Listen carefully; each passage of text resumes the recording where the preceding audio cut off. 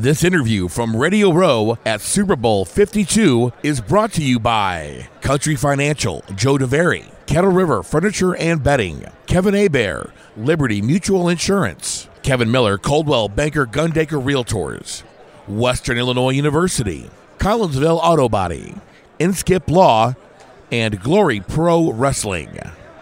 Joining us now here on Radio Row, I think this is about the fourth time or so that we've had you on, Matt, on 590 The Fan. So that kind of puts you in friend of the show status. It's Matt Mitrone of Bellator, and he's making the rounds on Radio Row. What's up, man? What's up, brother? How you doing, man? I'm good. I'm doing good.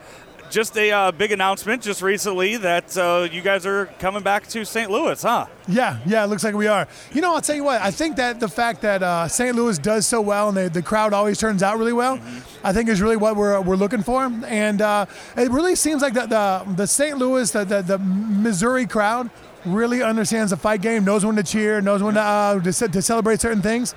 It's a good crowd to be around. Yeah, you have a match coming up here very soon against Roy Nelson. A couple weeks. It's a replete. I fought Roy in 2012, and he's the first guy to legitimately beat me. Mm-hmm. So this time now is actually what I'm excited about. Get in there and see how much better I've gotten. Yeah, I saw yesterday that they're making it seems like a big deal about you guys both passing your drug test. Right. Like, I mean, can't you tell I look like I take steroids, don't I?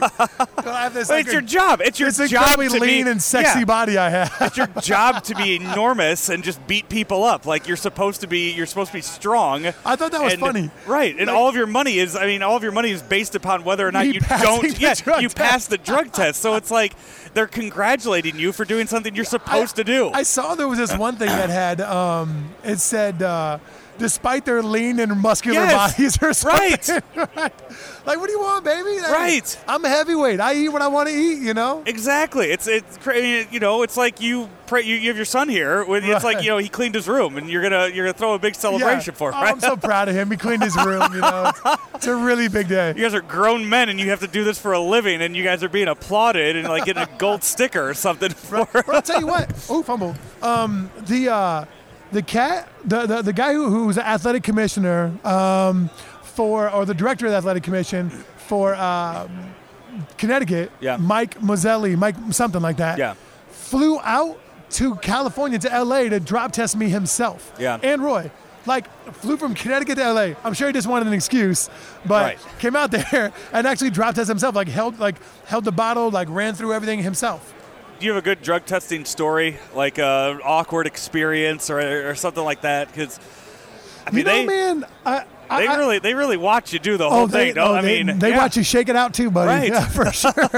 No, but I got a story. It's not about a drug test story, but I got a story about we had a college coach. Okay. Who will remain nameless.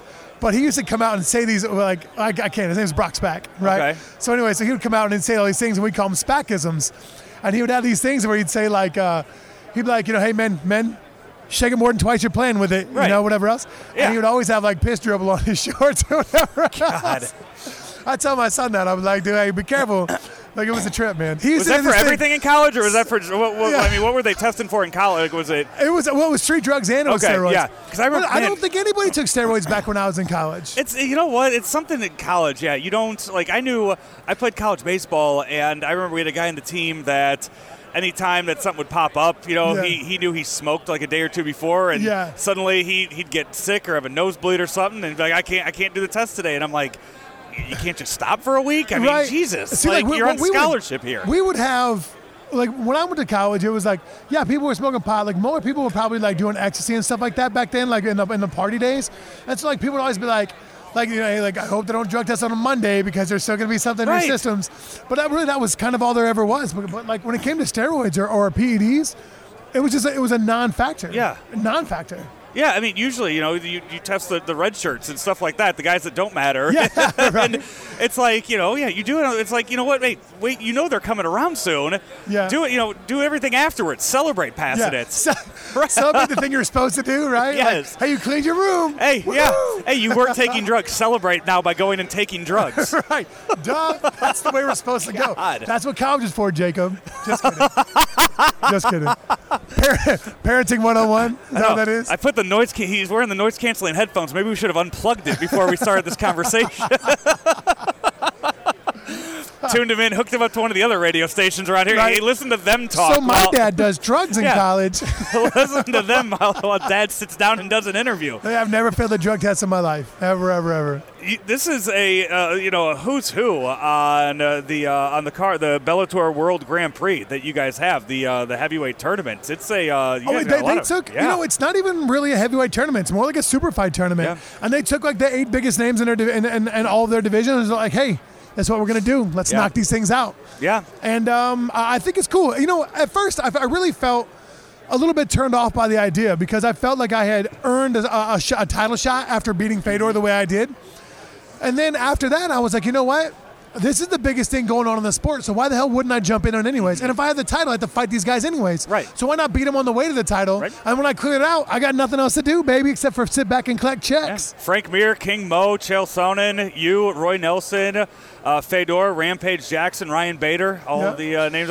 You know what? There's somebody out there. There's some big MMA fan out there that thinks that you guys are wusses because you're not going like UFC 1 style and doing a one-night tournament on this. I would prefer to have a one-night tournament, actually. No, you wouldn't. I swear to God I would. Because think about it. Like I have to do a fight now, and then I think that the semifinal after I beat Roy, the semifinal will be in, say, September, and then I have a fight in December. That's really spread out. I think it'll be a year-long tournament. So why not just knock it out? And plus, the way I fight, I don't grind fights out. I usually win by knockout pretty damn quickly. Right. So cool, let's run it back, baby. Let's go. Pay me twice in the same night. I'm down for it. You think that it's something like that? I mean, they're never going to do that these probably days. In America, probably not. Yeah, but how do you think something like that would draw? How do you if you said you have these 8 names and hey, we're going to put them in, we're going to put them in a tournament and just beat the hell out of each other. How if you're a fight fan, how would you not go watch that? Right. That would be crazy. Think about back in the day, they sold out the Saitama Super Arena. They sold like 120,000 people. They sold them out. Mm-hmm. How could you not do something like that? Yeah. No, I understand nowadays it's not really going to work, but still that would have been a hell of a gig. Yeah, I'm sure that there's some sort of like sport commission or something that would just come in and be like, on our page. Hey, you know what? We can't have these guys barbarians. Do it. Yeah. So you start off as you said. You have you guys coming up in really 2 weeks, February 16th, the Mohegan Sun. And then it's Mir versus Fedor at the Allstate Arena up in Chicago. Ryan Bader and King Mo in San Jose. Rampage Jackson, Chael Sonnen on January 20. That already took place, I should say. Chael Sonnen won. That one. King Mo, he's doing the wrestling thing too? I think. Is he back and forth with that, or? I don't think he's been wrestling too much lately. I think he's kind of focusing on scrapping right now. Good, yeah, that's how it goes. I've started doing a podcast with Road Warrior Animal of the Legion of Doom, and I got into a wrestling ring for the first time on Monday here in Minneapolis. You actually did it? School. Yeah. I got in with Ken Anderson, wrestler Ken Anderson, and took bumps for the first time. Like he got in the ring with it, he was like, "Here's how you fall. Like here's how you do it." Yeah. And it hurt. Just me throwing myself down on the ground. Yeah. I'm still sore. Yeah. It'll happen, buddy. Especially if you're not used to it. It'll happen. Yeah. No, I feel like it's a lot easier. Like if you get punched in the face and you just knocked out as you fall to the ground. It's funny because so many people seem like, oh, it's not that big of a deal. Oh, whatever. And I know. It goes hard, buddy. Yeah. It goes hard. Yeah. And you knock a guy out. I mean, he can't feel it when he hits the ground. So. Yeah. Remember when Crow Cop got knocked out by Gonzaga with that high kick and his ankle folded backwards? Oh, God, I can't watch that. I can't. The injuries like that, I can't do those. Rough to see, buddy. I had to watch one. I had to watch a pay-per-view with him. The one, a guy broke his leg in the ring. Sid Justice breaks his leg like 4 minutes into a main event, and it's shaped like an L. It just snaps like an L. And I had to sit there and watch this for show prep, and I'm just... like, what am I putting myself through? I don't know if I could do that, man. Like, I'm so squeamish when it comes to injuries. What's the worst that you've been hurt in a ring? What's the worst, or in a cage? What's the worst that you've hurt a guy? In the ring, I broke my orbital bone. Travis Brown poked me in my eyes a couple times. I think we had you on. When was that? That was the fight I had before I fought y'all. Before I came on your show. I remember having you. We had you on at the restaurant downtown. Yeah. We had you on site at the restaurant downtown. Yeah. It was. Yeah. That's the way it goes, buddy. That, and I think one ear was all cauliflowered out. And I got sexy ears nowadays, don't I, Jacob? Yeah. So Jacob, my son, he's 12 years old and he's starting to wrestle now, and so like.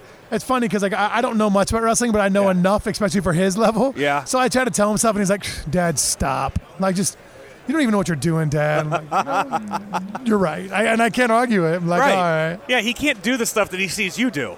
Yeah, right. It's like I tell him, "Hey, this is how you dive in for a single." He's like, "Dad, last time you dove for a single, you got caught in a choke 4 seconds later." Like, I saw the point. I can't argue against what you just said. Would you want him to get into MMA? Oh, hell no. No, he's an academic, man. He's great. Has great grades. He's a thinker. He's sensitive and caring. He'll be a concussions, doctor. head injuries, stuff like that. I don't even let him play football, bro. Yeah, really? Yeah. Like we argue now. How old did I tell you that you had to be to play football? I'll put his mic on. You talking there? Freshman. Okay. I told him freshman year. His mom's trying to get me to work it down like 8th grade or something like that, but I don't think it's legit. But you wouldn't want to be a fighter anyways, would you? Yeah, speaking. No. Why not? Oh, because I'd get hit in the face too much. There you go. Smart kid, right? Yeah. Smart kid. It's the Asian in him. He's a quarter Asian, so he's like, wait, that just doesn't calculate out. That just doesn't make too much sense. But you played? I mean, you Vikings, Giants? Yeah, I was active Vikings, Giants. I was with the 49ers for a cup of coffee. It's a great gig. I love the game. I love what the game taught me. And it prepared me for success in fighting for 100%. But as far as like the damage to him and in his brain and anything else, I get it. No, yeah, I got a 4-year-old, and just looking ahead at it right now, it's like, and they all want to so bad. Yeah, bro. it's like I see everything, I read everything about all the injuries. It's like why? Like it would be irresponsible of me to be like, yeah, go out there and do all that. I don't understand how parents do that. I don't understand how parents send kids younger than him out to play contact football. Like, what the hell are you? Right. Their brains are still developing. Like, what are you doing? Yeah. Like, is your ego that big that you're going to risk your son's life or your son's future for that? Like, that's crazy to me. At a certain point, if they're a certain size, like, okay, maybe throw them out there. If they're a certain size, 14, 15 years old, and you could do it, go out there. But if you're 5'7", 140 pounds in high school, like a sophomore, junior high school, you're never ever going to play college or pro football. Why bother? And then if all that together, I firmly believe that in everybody's life, every athlete's life, there's a certain number of minutes or plays or whatever there is, right? So why waste those when you're young and it means absolutely nothing? It's just all it is for the ego of some father who was a burnout, who didn't get to do something, who was too short or too unathletic, and he wants his kid to be the stud. Hell, that's my brother right there. Right. Calling out family members too. Oh, hey, Andy. Welcome to the show. Oh, I'm glad to be here. Yeah. I got stuck across town. Yeah. So I need to be stuck getting some lunch. I'm hungry as a hostage up in there. About 30 minutes. Go down to the media lounge, and they'll have some free food down there. Yeah. Shake Shack. You got that day pass on you? I've never been to a Shake Shack. Yeah, dude. You got that day pass? Yeah. I've never been to a Shake Shack, and I hear so much about it. I want to get after it. I would highly recommend. Anyway, I'm going to tell you that. Look, you see, he's a rookie here. He doesn't get. I'm 11 pounds light. They have free food. Yeah. I know they have free food. Danny's going to take me to the free food spot. Yeah. If Danny doesn't, Danny's going to get punched in the throat by Jacob. We were talking about contact football. Illinois just passed a law where if you're under his age, there's no tackle football. It has to be Illinois. touch. Good job. That's the time I'm like, hell yeah, I'm glad they're a blue state. Let's intervene a little bit too much. Good for them, Illinois. Right. Good job. Quickly. How'd you like that, Danny? One last plug. Again, you guys will have be on Bellator. It's not Spike TV anymore. No, sir. It's Paramount. Paramount Network. Did you see the little Twitter? Did you see that Spike did on Twitter on the way out? Wasn't it? That was funny. It was the great. little meltdown. It was, dude. The PR people work it so well, man. Like they're on their game. No, there are really some great PR geniuses out there that really know how to work social media. For certain. It's awesome. Yeah, and a lot of them have really good paying jobs. Yeah. So you guys, that'll be February 16th, a Friday night. It'll be coming to you from the Mohegan Sun in Connecticut, but you can watch it on TV starting at 8 o'clock on the Paramount Network. Yes, sir. Yep. Thank you, Matt. Thanks, brother. Appreciate the time, man.